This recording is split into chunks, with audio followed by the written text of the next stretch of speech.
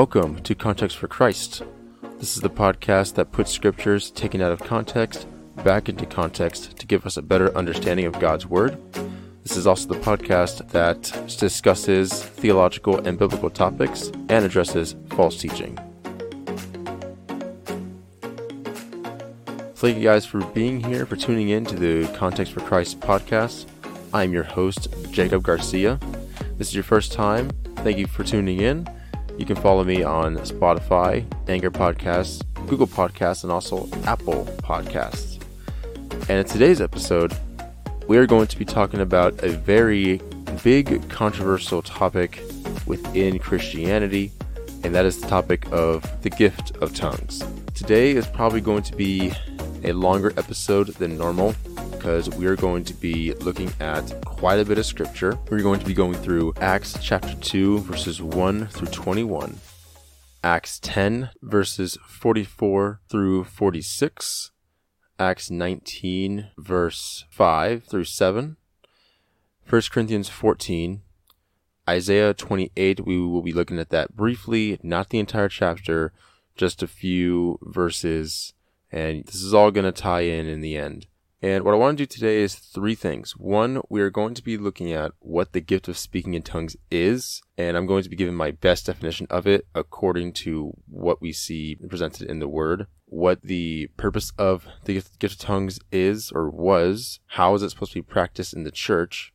Second thing we'll be doing is looking at the out-of-context passages that people will use to argue that every Christian can do it as long as you just ask for it, or every Christian must speak in tongues, which will be Romans 8, verses 26 through 27, and Jude 1, verse 20. The third thing we're going to do is we're going to end with looking at the false beliefs and false ideas concerning tongues. For example, some people believe that speaking in tongues makes you more spiritual, makes you closer to God, and it's extra powerful, apparently, against Satan. It's needed for every believer. More extreme case, some people believe that you need to speak in tongues, or else if you don't, then you're not saved. Another false idea we'll be looking at is the idea that all you need to do is just ask for the gift and God will give it to you. And we'll be looking at the tongues of angels that are mentioned in 1 Corinthians 13, and is this a heavenly language? So first, let's start out with what the gift of tongues is. The best definition I can give is it's the miraculous ability to speak in a language one has not previously learned. So this is a language that is given to someone.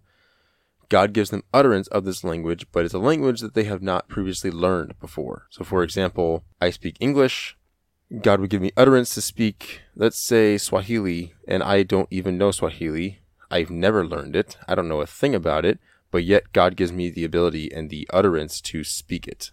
One of the things I want to mention is that, and this is something I used to believe that the gift of tongues or speaking in tongues was primarily given by God for the purpose of preaching the gospel, so someone who doesn't speak my language can hear it. But as we'll see, that's actually not what tongues is for. It's not for preaching the gospel. So let me show you real quick. Let's go to Acts chapter 2. We'll only be looking at verses 1 through 13 right now. We will come back to verses 14 through 21 later when we go into 1 Corinthians 14. So it says, on the day of Pentecost had fully come, they were all with one accord in one place. Suddenly there came a sound from heaven, a rushing mighty wind, and it filled the whole house where they were sitting. Then there appeared to them divided tongues as of fire, and one sat upon each of them. So one what? One tongue, one language sat upon each of them. And they were all filled with the Holy Spirit and began to speak with other tongues as the Spirit gave them utterance. This wasn't the Holy Spirit speaking through them. The text clearly says here in verse 4 that they were filled with the Holy Spirit and began to speak with other tongues as the Spirit gave them utterance. So this was not God speaking through them. This was the Spirit giving them utterance, giving them the ability to speak in these different languages that they have not known. And real quick, go look up the word tongues in Greek, what the original Greek word for tongues was, and you will see that it was known languages. Not known to them, the guys who were speaking it, because they had not known these languages before, but as we're going to see as we go on, it was known to the people who were listening. So let's go. Verse 5, and there were dwelling in Jerusalem Jews, devout men from every nation under heaven. And when this sound occurred, the multitude came together, and were confused, because everyone heard them speak in his own language. Then they were all amazed and marveled, saying to each other, Look, are not all these who speak Galileans? And how is it that we hear each in our own language in which we were born? And then verses 9 through 11 is going to give a list of the different ethnicities that were there. Parthians and Medes, I think that's how you say it, Medes, and Alamites, those dwelling in Mesopotamia, Judea, and Cappadocia, Pontus, and Asia, Phrygia, Pamphylia, Egypt, and the parts of Libya adjoining Cyrene, visitors from Rome, both Jews and proselytes, Cretans and Arabs. We hear them speaking in our tongues the wonderful works of God. So they were all amazed and perplexed, saying to each other, What could this mean? In verse 13, we'll end here on this passage. Others mocked them, saying, They are full of new wine. So they're accusing them of being drunk. Those who were accusing them of being drunk obviously did not understand a word they were saying. But the ones who did hear in their own language, as we saw, what did they hear? So again, I said that speaking in tongues was not the ability to preach the gospel in a language you didn't know. What do they say here in verse 11? We hear them speaking in our own tongues the wonderful works of God. So this was not preaching the gospel. These men who were speaking in tongues by the utterance given to them by the Spirit were speaking the wonderful works of God. They were praising God for the wonderful works that he did. So this was them praying to the Lord in different languages that they had not known, but the people that were there, a lot of them heard it in their own language. And it was the Spirit who gave them utterance. Now, just again, this was not preaching the gospel. They were praying to God and praising him for the wonderful works that he did. His attributes, this could be a bunch of things. But the bottom line here is that this was not preaching the gospel. Second thing I want to point out is that this event of Pentecost, this was a sovereign act of God. What I mean by that is this is something that God brought to them by himself. This was not prayed for. There's nothing in the verses here that say that these men prayed for God to do this. They didn't pray for it. They didn't summon God to do it. They didn't get to the right spiritual mindset, so to speak, to have this occur. This came through God's sovereignty. He did it. They didn't pray for it. They didn't ask for it. They weren't summoning for it. They weren't doing something to try and make this happen. No, God did this by himself. God did this. He brought it.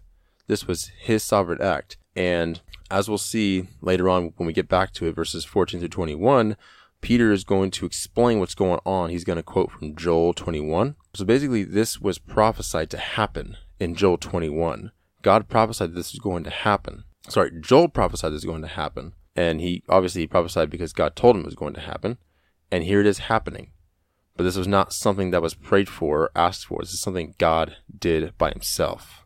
And just as two more examples, going back to the first point I made, how this was not preaching the gospel, let's go to Acts 10, verse 44. It says, while Peter was still speaking these words, so just real quick, as some context, Peter is at the house of Cornelius. Cornelius was a Gentile. And in verse 44, while Peter was still speaking these words, and so what was he speaking? He was speaking the gospel to them. While Peter was still speaking these words, the Holy Spirit fell on those who heard the word, and those of the circumcision who believed were astonished, as many as came with Peter, because the gift of the Holy Spirit had been poured out on the Gentiles also.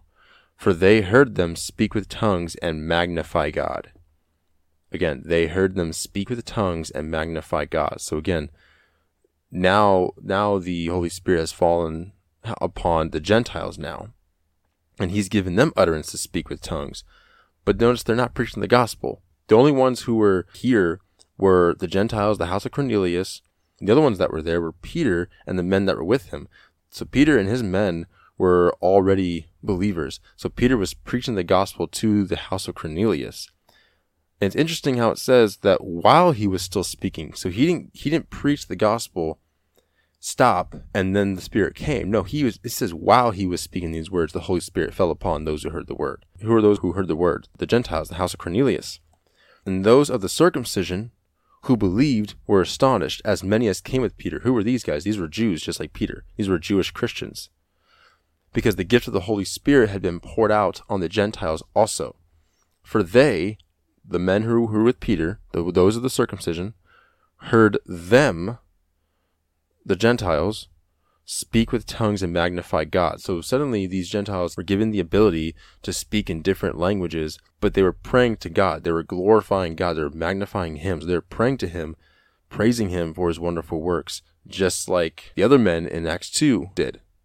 Another example, last one I will look at, is Acts 19, where Paul and Apollos come to Ephesus. They found some disciples who are just recent converts. They believed. And then Paul asked them, did you receive the Holy Spirit? We don't know if there's a Holy Spirit, they said. Verse 5, these men were baptized. And when Paul laid hands on them, verse 6, when Paul laid hands on them, the Holy Spirit came upon them, and they spoke with tongues and prophesied. And the men were about 12 in all. Now, the only description we have here is that they spoke with tongues and prophesied. Now, one might be thinking, well, there's nothing there that says that they were praying to God, that they were glorifying God. But if we want to believe that the writer of the book of Acts is being consistent here, he said in Acts 2 that the men who were speaking in tongues were praising God and glorifying God for His wondrous works. They're speaking about the wonderful works of God. Then in Acts 10, what we just read, it says that they were speaking in tongues and magnifying God. So again, they were praising God through this miraculous gift God had given them to speak in tongues. And so now we get to Acts 19. There's no reason now to explain what they were saying while speaking in tongues, because he'd already explained it before, so why explain it again? We have to believe that the writer of Acts is being consistent. Again, the gift of tongues was not preaching the gospel, it was praying to God. I want to make that very clear. Now, let's get into how is this supposed to be practiced and what was the purpose of speaking in tongues. And we're going to find that in 1 Corinthians chapter 14. We're going to read the whole thing. I'm probably not going to go verse by verse because I don't want this to be too exhaustive, but I am going to read the whole thing, probably go section by section. So just as some context for the book of 1 Corinthians, Paul is addressing many problems that are going on in the church of Corinth. The majority of these believers in Corinth came from pagan backgrounds. The vast majority of them were Gentiles. They believed in other gods. And so Paul's addressing a lot of issues that are going on in this church at this time. And they even wrote a letter to Paul asking him questions. And he addresses those questions, but he addresses them later on after he gets through indicting them and chastising them for their wickedness.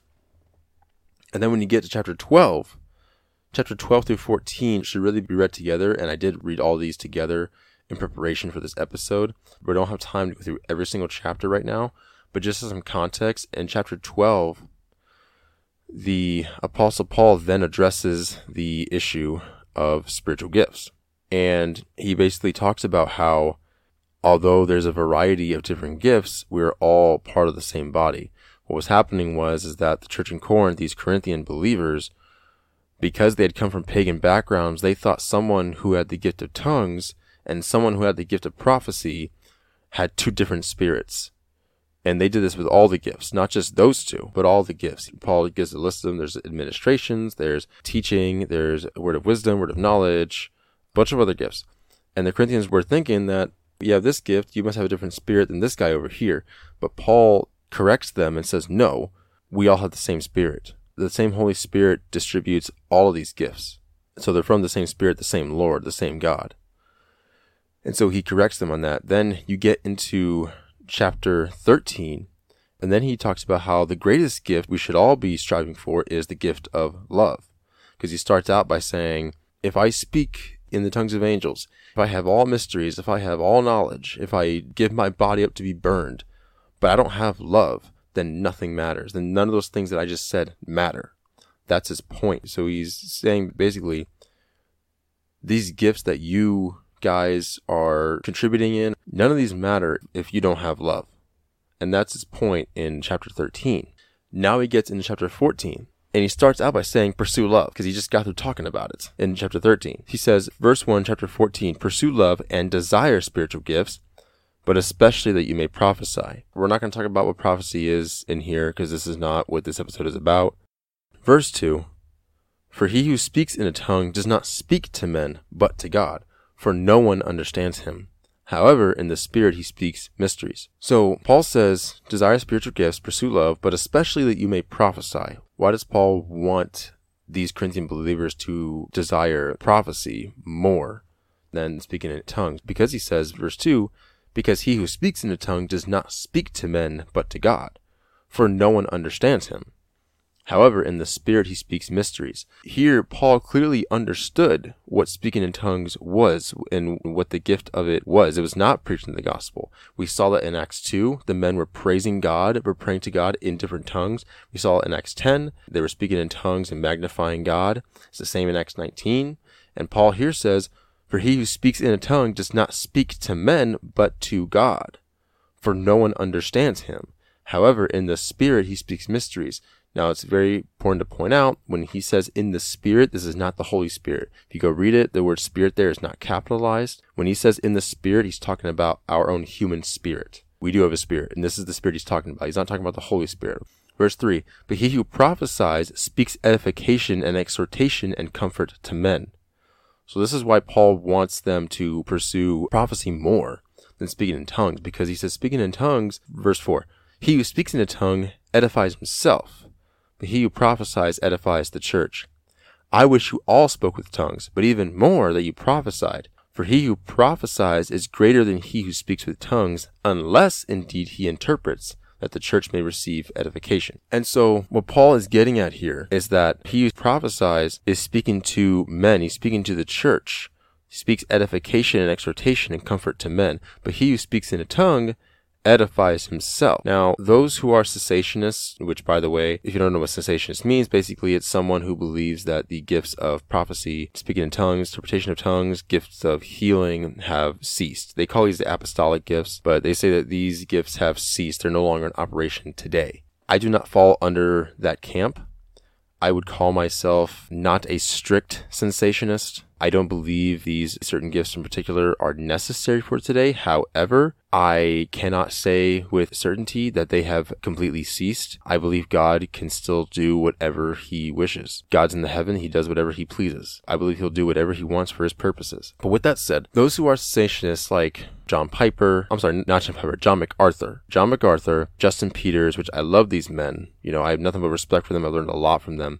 But they would say that when Paul says here that he who speaks in a tongue edifies himself, they take that to mean that Paul is criticizing the Corinthian believers. In other words, what Paul is saying here is he's saying, you who speak in a tongue, you're just edifying yourself. You just want to make yourself seen and you just want to put yourself on display. But I love MacArthur, I love Justin Peters, but I have to disagree with their take on this verse. Because I don't see anywhere in here where Paul is criticizing them. And we're going to get into that later, because it wouldn't make sense if Paul is criticizing them if later on he tells them don't forbid speaking in tongues. I think Paul is basically explaining why they should desire prophecy more than speaking in tongues, because they said he who speaks in a tongue edifies himself, which is not a bad thing. Paul doesn't say this is sinful. He doesn't say this is bad. Edification is good. Then he says, I wish you all spoke with tongues, but I wish even more that you prophesied instead. For he who prophesies is greater than he who speaks in tongues, unless indeed he interprets. Interprets what? Interprets the tongues he's speaking in, that the church may receive edification. But now, verse 6, brethren, if I come to you speaking with tongues, what shall I profit you, unless I speak to you either by revelation, by knowledge, by prophesying, or by teaching? So his point there is, if I come to you speaking in tongues, basically speaking in a language that you don't understand, what's that going to profit you? You would be profited more if I came to you speaking either by revelation, by knowledge, by prophesying, or teaching. Then verse 7, he gives an illustration. Even things without life, whether flute or harp, when they make a sound, unless they make a distinction in the sounds, how will it be known to you what is piped or played? For if the trumpet makes an uncertain sound, meaning a sound you don't know, who's going to prepare for battle? So likewise, you, unless you utter by the tongue words easy to understand, how will it be known what is spoken? In other words, if you come into the church and you're speaking in tongues and no one understands what you're saying, what good is that, he says? For you will be speaking to the air, he says in verse 9. Now verse 10, there are, it might be, so many different kinds of languages in the world, but not any of them is without significance. Verse 11, therefore, if I do not know the meaning of the language, I shall be a foreigner to him who speaks, and he who speaks will be a foreigner to me. Even so you, since you are zealous for spiritual gifts, let it be for the edification of the church that you seek to excel. So Paul ends this part of the discussion by saying, since you're so eager for spiritual gifts, let it be for the edification of the church that you seek to excel. In verse 4 he says, he who speaks in a tongue edifies himself. But Paul says here in verse 12, since you are zealous for spiritual gifts, let it be for the edification of the church that you seek to excel. So he's not indicting speaking in tongues to edify yourself, but what he is saying is that you should be zealous for the spiritual gifts for the purpose of edifying the church. Remember, he ends verse 5 by saying that he who prophesies is greater than he who speaks in tongues, unless he interprets that the church may receive edification. So we're going to see more of what he means there. So verse 13, therefore, let him who speaks in a tongue pray that he may interpret. Why?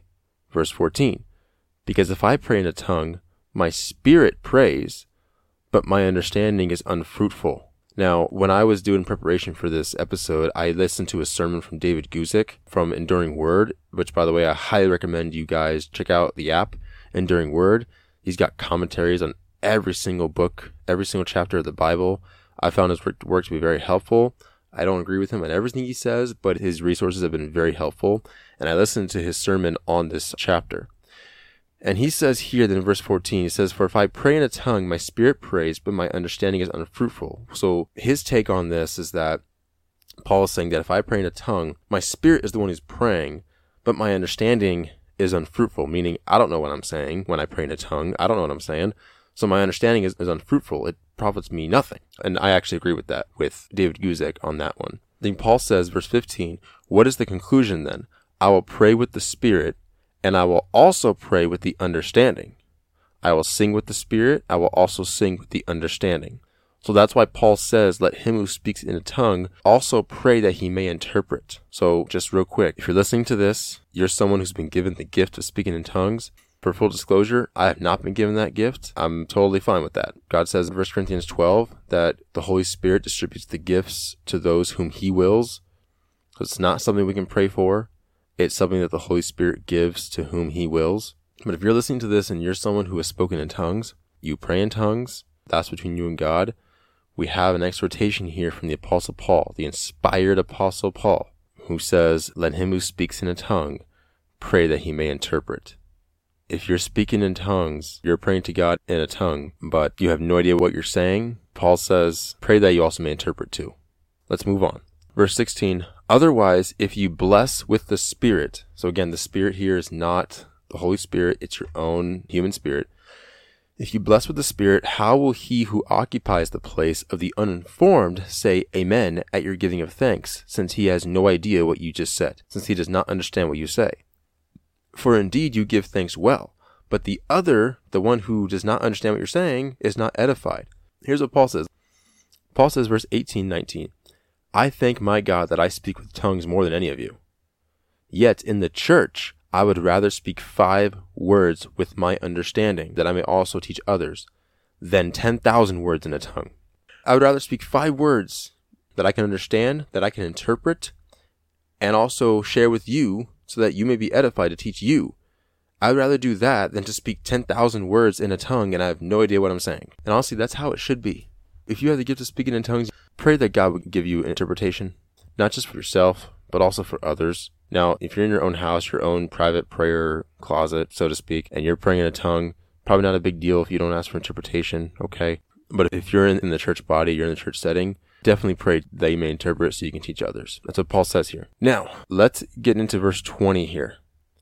Brethren, do not be children in understanding. However, in malice be babies, but in understanding be mature.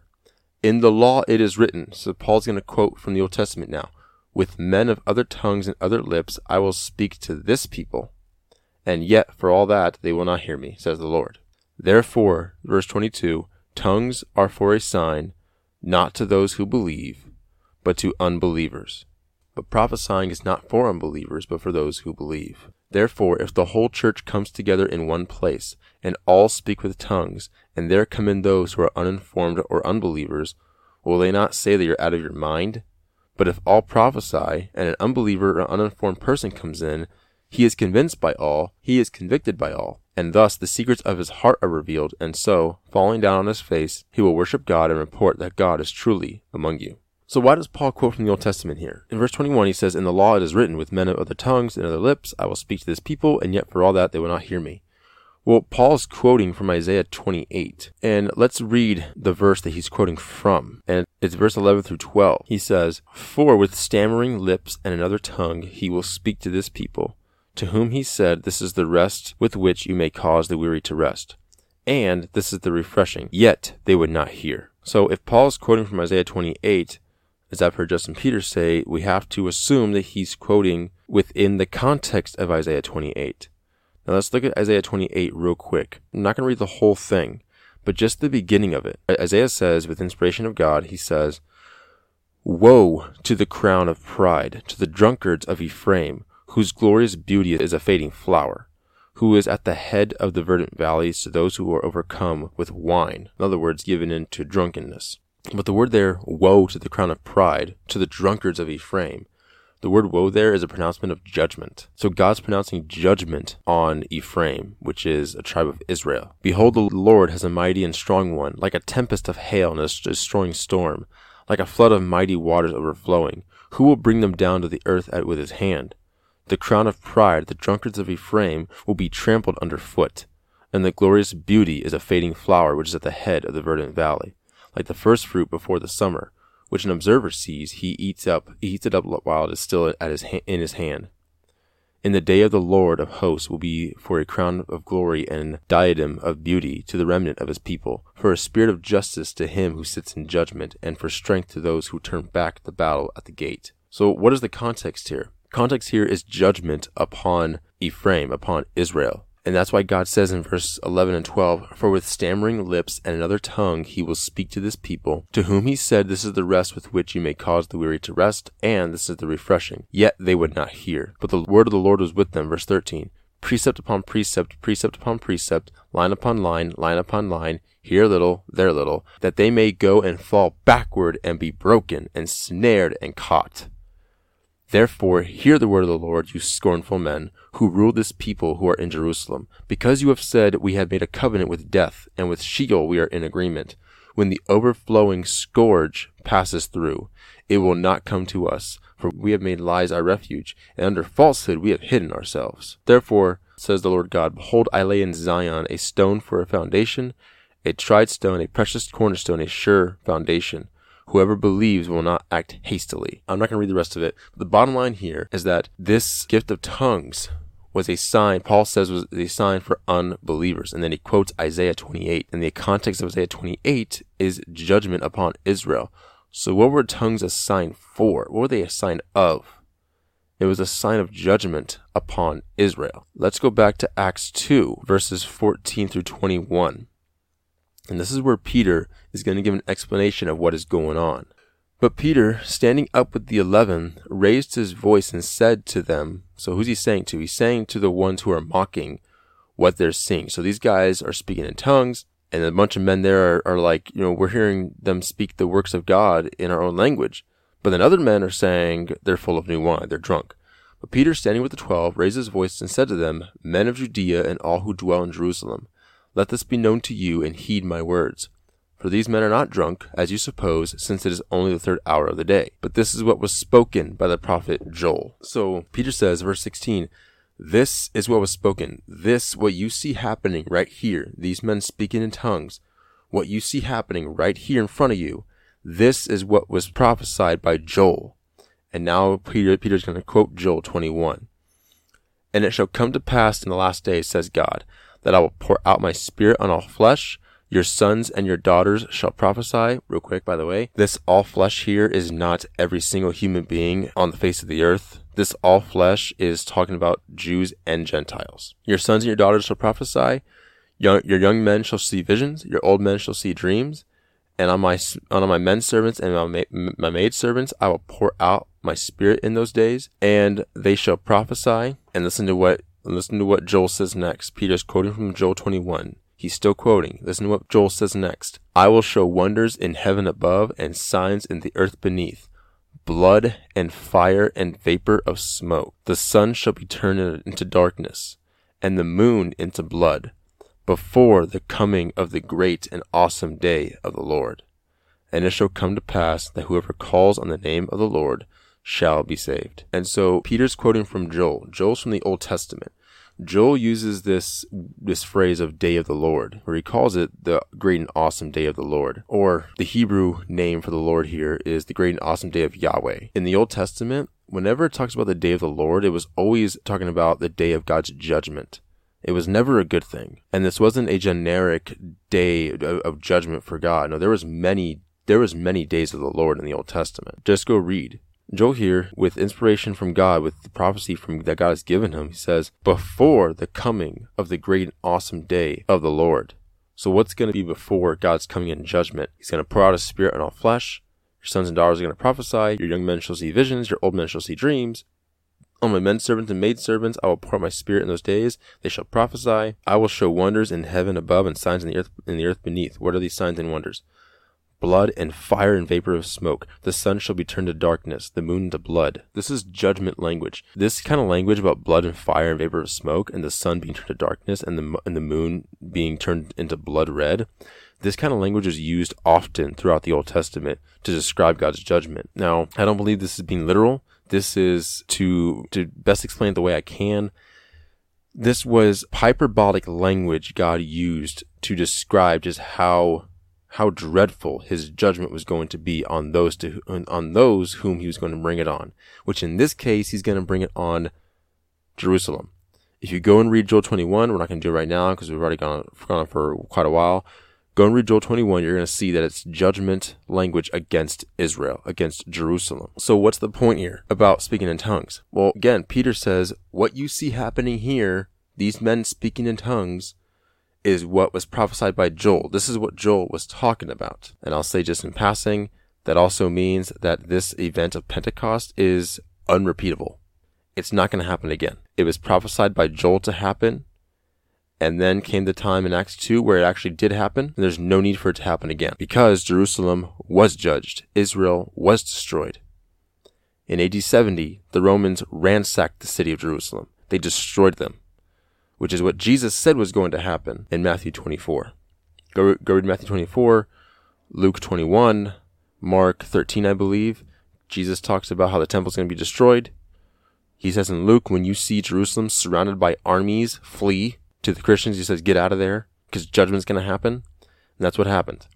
So these speaking in tongues in this time were a sign to unbelieving Israel that they were about to be judged. God was about to bring the hammer of judgment down on them. So this should have been terrifying to them in this time. And here, 1 Corinthians 14, that's what Paul gets to. He says, tongues are a sign for those who are unbelievers. And he quotes Isaiah 28. And so let's continue. Verse 26, how is it then, brethren, whenever you come together, each of you has a psalm, a teaching, a tongue, has a revelation or interpretation? Let all these things be done for edification. Now here is where we're going to get into how this was supposed to be practiced, how speaking in tongues was supposed to be practiced. If anyone speaks in a tongue, let there be 2 or at the most 3, each in turn, and let one interpret. So Paul clearly says here in the church, the way that the gift of tongues is supposed to be practiced is, let there be 2 or at the most 3 people. 1 at a time, that's what each in turn means. 1 at a time speak, and let one interpret. Verse 28, but if there is no interpreter, let him, one who speaks in a tongue, keep silent in church, and let him speak to himself and to God. So here we see that Paul is not saying that there's no interpreter, don't speak in tongues, be quiet. But what he is saying is that there's no interpreter, don't be speaking out loud for everyone to hear you. No one's going to understand you. No one's going to be edified. So don't be praying in tongues out loud for everyone else to hear you if there's no interpreter. No one's going to understand what you're saying. So be quiet and speak to yourself and to God. In other words, you can do it in your mind. You can do it very softly. So here we clearly see that Paul is not against speaking in tongues. He's not forbidding it. What he's doing is he's bringing order to how this gift is supposed to be used. So he's definitely not against it. He's not forbidding it. He's not criticizing them speaking in tongues, as I've heard other people say. I don't think Paul's criticizing them at all. I don't see anything in this text that would indicate he's criticizing them. He's explained to them what tongues does for edification for yourself, and that if you're going to speak in a tongue out loud, pray that you may interpret so that you can edify others as well. But if there is no interpreter, then just pray to yourself and to God. 29, let 2 or 3 prophets speak, and let the others judge. But if anything is revealed to another who sits by, let the first one keep silent, for you can all prophesy one by one, that all may learn and be encouraged. And the spirits of the prophets are subject to the prophets. What does that mean? Just in passing, The spirits, meaning the human spirits of the prophets, are subject to the prophets. There's this practice, this false practice and idea, especially in a lot of, not all of them, but in a lot of Pentecostal churches and stuff, especially like hyper-charismatic, like people of Bethel, where they will actually, they will tell everyone in the congregation, start speaking in tongues or start prophesying. They'll all do it at once, all of them, hundreds of them, all at the same time. We've already seen here that Paul is against that. He says, let 2 or 3 speak at the 2 or 3 at the most speak. No more than that. 1 at a time speak. And with the prophets, it's the same thing. He says, let the 2 or 3 prophets speak. Everyone else judge. For you can all prophesy one by one, that all may learn to be encouraged. But just think about going into a church building and seeing every person in the congregation speaking in tongues together or all prophesying at the same time. That's not in order. That's not under self-control. I've even seen clips of people who supposedly are speaking in tongues out loud and it's uncontrollable. They can't stop. Again, the idea that the Holy Spirit is praying through you, that's not biblical. That's not what tongues is. It's the Spirit giving you utterance, giving you the ability to do it. But it has to always be under self-control. And that's what Paul means here when he says the spirits of the prophets are subject to the prophets. Meaning what? It's not going to be uncontrollable. The Holy Spirit's not going to overtake you and just make it totally uncontrollable. You have no control over. No, that's not how God works. And Paul follows up on that. In verse 33, he says, for God is not the author of confusion, but of peace, as in all the churches of the saints. So this has to be exercised with self-control. If it's uncontrollable and you just can't stop, then that's a sin issue for you. That's not the Spirit doing it. That's you. Verse 34, let your women keep silent in the churches, for they're not permitted to speak, but are to be submissive, as the law also says. If they want to learn anything, let them ask their own husbands at home, for it is shameful for women to speak in church. We're not going to talk about that right now. It's not what this episode's about. You already know my stance on female pastors. Go listen to my episodes on that. Or did the word of God come originally from you, or was it only you that it reached? If anyone thinks himself to be a prophet or spiritual, let him acknowledge that the things which I write to you are the commandments of the Lord. But if anyone is ignorant, let him be ignorant. Verse 39, very last verse. Therefore, brethren, desire earnestly to prophesy, and do not forbid to speak with tongues. Let all things be done decently and in order. Going back to the very beginning, when Paul says he who speaks in a tongue edifies himself, the idea that Paul is criticizing them in that verse, I disagree with, because if that were the case, why would he end here with saying, do not forbid to speak with tongues? So I don't believe Paul is criticizing them. I think he's actually encouraging them. But he's saying desire earnestly to prophesy. But also don't forbid speaking in tongues either. But let all these things be done decently and in order. Not uncontrollably. Not everyone doing it at the same time. Do it decently and in order. 2 at the most 3. And let 1 interpret. If there's no interpreter, then be silent and speak to yourself and to God. Don't be speaking out loud for everyone else to hear you if there's no interpreter. Then he says, let him who speaks in a tongue also pray that he may interpret. So we see that Paul is clearly for the gift of speaking in tongues. We also have to keep in mind here that this gift was something that was given by the Holy Spirit as he saw fit. This is not something somebody can pray for. It's not something somebody can ask for. I hear that a lot. Like, if you want it, you can have it. You can ask for it. God will give it to you. No, that's not what the scriptures say. You can't point me to any verse that says that. 1 Corinthians 12 is very clear when it says that the Holy Spirit distributes the gifts among his people as he wills. Now, that's out of the way. I want to look at some passages that are taken out of context that have nothing to do with praying in tongues, or speaking in tongues for that matter. The first one I want to look at is Romans 8, specifically verses 26 to 27. Paul says, likewise the Spirit also helps in our weaknesses, for we do not know what we should pray for as we ought, but the Spirit himself makes intercession for us with groanings which cannot be uttered. Now he who searches the hearts knows what the mind of the Spirit is, because he makes intercession for the saints according to the will of God. And so some people often use this and say that the groanings which cannot be uttered here are tongues. It's the Spirit speaking through us, and it's tongues. But again, we've already established through the passages we've covered that 1 is not the Spirit speaking through you. Like the gift of tongues is not God's Spirit speaking through you. Again, it's God giving you utterance, giving you the ability to do it. But the second thing here is what is the context here? What is this verse saying? Well, just as a quick overview, Romans 8 is about being free from indwelling sin, basically talking about who we are in Christ now that Christ says, freed us from our sins, who we are in Christ, we're sons and daughters with Christ. The tribulations we deal with are building us up for perseverance for the day of glory. But in verses 26, it talks about prayer. He says, the Spirit helps us in our weaknesses. We do not know what we should pray for as we ought, but the Spirit himself makes intercession for us. What does making intercession mean? So the idea of making intercession here is not the Holy Spirit speaking through you with groanings that cannot be uttered. And notice it says cannot be uttered. So in other words, they can't be spoken. The Spirit is the one who's praying here. Verse 27, he makes intercession for the saints according to the will of God. What does this mean? When we're in a moment where we go to pray to God, but we don't know what to pray for, sometimes, we've all had this moment where our mind is just blank. We don't know what to pray for. We don't know what to say. The Holy Spirit understands that we're human, that we're going to have moments where we don't know what to pray for. And so what does he do? He prays for us. He doesn't pray through us, but he's the one who's praying to the Father for us on our behalf. That's what making intercession means. Like, for example, when you pray for somebody, you're praying for somebody, whether it's for their health, whatever it is, you're making intercession for them. You're not praying through them, but you're praying to God about them. You're praying to God for them. That's what the Spirit does here. When we don't know what to pray for as we ought, we have nothing to say. The Spirit, because he knows what the will of God is, he prays to the Father for us. He's praying probably for God to sanctify us. He's praying for God to help us, but he is not praying through us. He's not speaking through us and we're making these groanings. No. These groanings are something the Spirit is doing, not us. So this is not about tongues. Second passage, Jude 20. I say Jude 20 because there's only one chapter of Jude. So it's easier just to say Jude 20, but technically it's Jude chapter 1, verse 20. Jude says, "But you, beloved, building yourselves up on your most holy faith, praying in the Holy Spirit, keep yourselves in the love of God, looking for the mercy of our Lord Jesus Christ unto eternal life." And so the idea here is that praying in the Holy Spirit means praying in tongues. Now, if you go and read the book of Jude, it's very short, it's only one chapter, you will see that tongues is nowhere mentioned in here. There's nothing in here about spiritual gifts. There's nothing in here about how to pray in tongues. And there's nothing in here about speaking in tongues.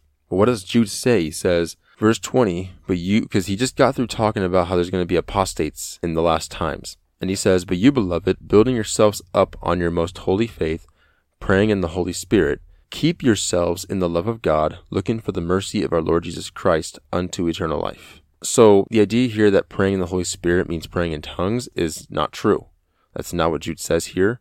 You cannot take praying in the Holy Spirit and jump over to all the way to Romans 8 about the Spirit making intercession with groanings that cannot be uttered and say that's what praying in the Spirit is. No, we need to look at what the verses and scriptures say in their immediate context. And by immediate, I mean you can't take a verse here in one passage and try to connect it to a verse in a completely different book.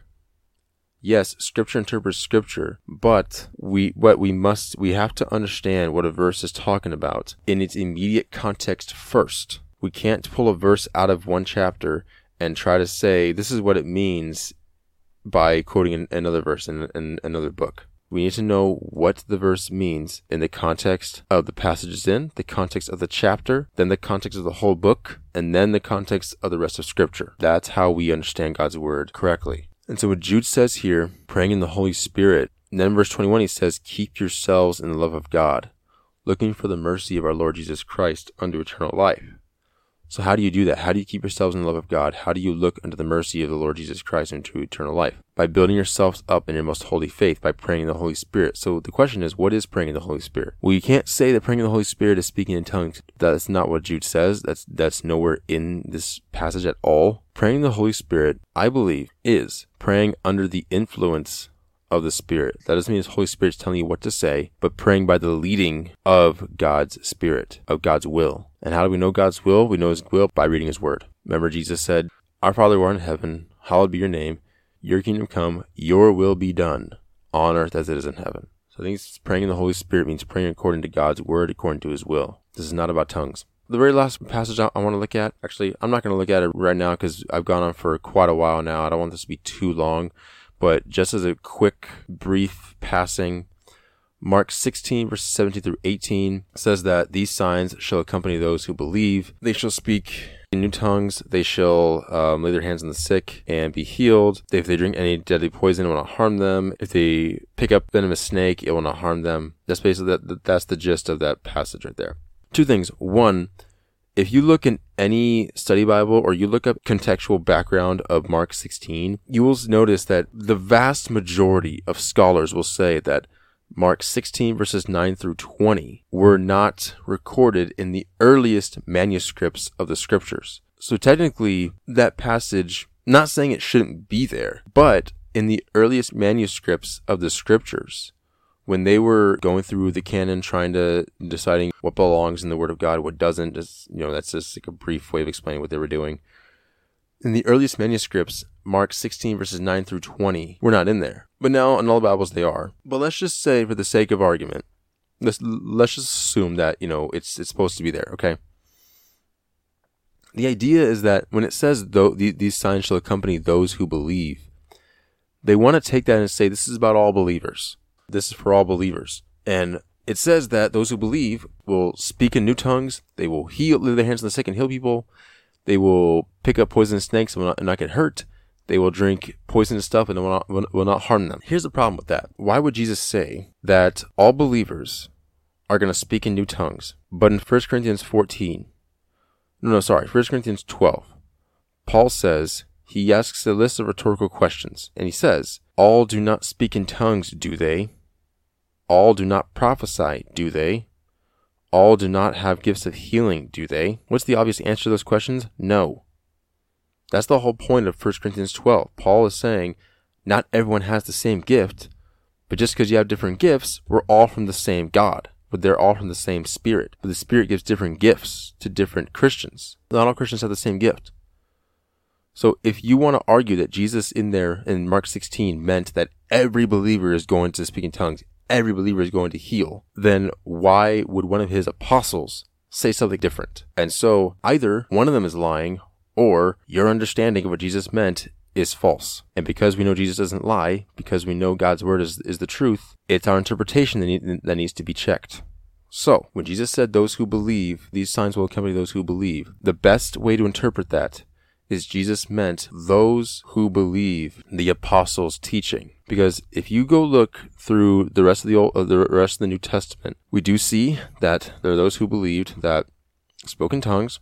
There are those who we know Peter and the Apostle Paul, they laid their hands on the sick and people were healed. And we also know there's one account where I believe it was Paul, could have been Peter, I don't know for sure. One of them was bitten by a snake and he was healed. It didn't harm him. But that's the only account we have of anyone being bit with a snake and not being harmed. But we have no record in the New Testament at all of anyone drinking anything poisonous and not harming them. So Mark 16 verses 17 through 18 cannot be taken as a blanket statement about all believers. It doesn't work. To end this episode, I want to talk about the false beliefs and ideas concerning tongues. I'll try to be as brief as I can in talking about these things. The first false idea I want to talk about is the idea that speaking in tongues or praying in tongues makes you more spiritual or makes you closer to God. Nobody will probably say it makes you more spiritual, but that's the idea. That's the implication. Or they'll say that this puts you on an extra level, a higher level of your relationship with God. And what they're implying is that those who don't speak in tongues, they're not as close to God as I am. That's essentially what their implications are. They might not mean it that way, that might not be their intention, but that's what they are implying. This is a false idea. The scriptures do not teach that speaking in tongues or praying in tongues makes you more spiritual. It makes you more closer to God than anybody else. That's nowhere in the scriptures. Okay, so if you believe that, I'm sorry, you're wrong, and you need to repent of that. Second thing is that they say that praying in tongues is extra powerful in spiritual warfare against Satan. There's nowhere in scripture where it says that. You cannot point me to any passage that says that at all. Third thing, and this is one of the far extreme ideas, is that every believer needs to speak in tongues. That's not true. Paul said clearly, not everyone speaks in tongues, do they? Or they'll say that you need to speak in tongues in order to be saved, or that if you don't speak in tongues, that speaking in tongues is evidence of your salvation, or it's evidence that you have the Holy Spirit. That's not true. That is not true. Paul says in Galatians, the evidence that you have the Spirit is the fruit it produces. Love, joy, peace, patience, kindness, goodness, faithfulness, self-control. I don't see how much more clear you can get than that. The other idea is that all you got to do is just ask for it. God will give it to you. If you want the gift of tongues, you can have it. Just pray and just ask, and God will give it to you. That's not true either. 1 Corinthians 12, go read it. Don't take my word for it. Go read it yourself. 1 Corinthians 12, Paul says the Holy Spirit distributes different gifts to each believer as he sees fit, as he wills, not as we will, not according to our desire, not according to our will, according to his will. And the idea is that there's such thing as tongues of angels. And what they will quote is 1 Corinthians 13, verse 1, though I speak with the tongues of men and of angels, but I have not love, I have become sounding brass or a clanging cymbal.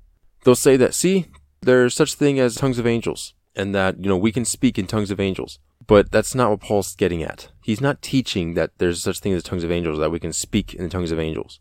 He's being hyperbolic. He's exaggerating. And we know he's exaggerating because what we read next. And though I have the gift of prophecy and understand all mysteries and all knowledge, and though I have all faith so that I can remove mountains, but I have not love, I am nothing. Let me ask you a question. Did Paul know all mysteries? Did he understand all mysteries? Did he know all knowledge? Did he have all faith and remove mountains? Did he? The answer is obviously no. He's exaggerating to prove a point. Verse 3, and though I bestow all my goods to feed the poor, and though I give my body to be burned, but not have love, it profits me nothing. Did Paul give his body to be burned? No, he was beheaded. Did he bestow all his goods to feed the poor? We have no record that he did. So when he says, even if I speak with the tongues of men and of angels, but have not love, did he speak with the tongues of angels? I think according to the context, he didn't. He's exaggerating to prove a point. What's his point? Again, I said that the greatest gift that Paul is talking about is the gift of love, and that's something that every believer should strive for. And so what he's saying is, because these Corinthian believers were so zealous for spiritual gifts, but they were not exercising them in love. So he says, if you don't have love, nothing, none of your gifts even matter. And then he goes into being hyperbolic. He's exaggerating. I can understand all mysteries. I can understand all knowledge. I can have all the faith in the world that I can remove mountains. But if I don't have love, then I'm nothing. I can give my body to be burned, even if I was able to speak in the tongues of men and of angels. But if I don't have love, I'm nothing. And the other question is this the heavenly language? We've shown from the scriptures that tongues were known languages. Might not be known to you, the one speaking it, but they're known languages. We have no indication in the scriptures that speaking in tongues is a heavenly language. I reject that idea. I don't think that's biblical. I don't think you can make a biblical case for that. It's not a heavenly language. Again, it's God giving you the ability, the utterance to pray to Him, to praise Him in a language that you had not previously learned. So that's the episode. I pray this has been a blessing to you. I hope that you guys listen to the whole thing. I know this was a lengthy one, but I didn't want to do this in parts. I wanted to do it all in one episode. But I praise God for this episode. To Him be the glory. I just pray that if you're listening to this and you've had any of these false ideas about tongues, I pray that the Word of God, that the Scriptures have challenged you and caused you to rethink your positions on this. I pray that it's helped you. So that's the episode. Thank you guys so much for tuning in. Until next time, may the grace and peace of our Lord Jesus Christ be with you all. God bless.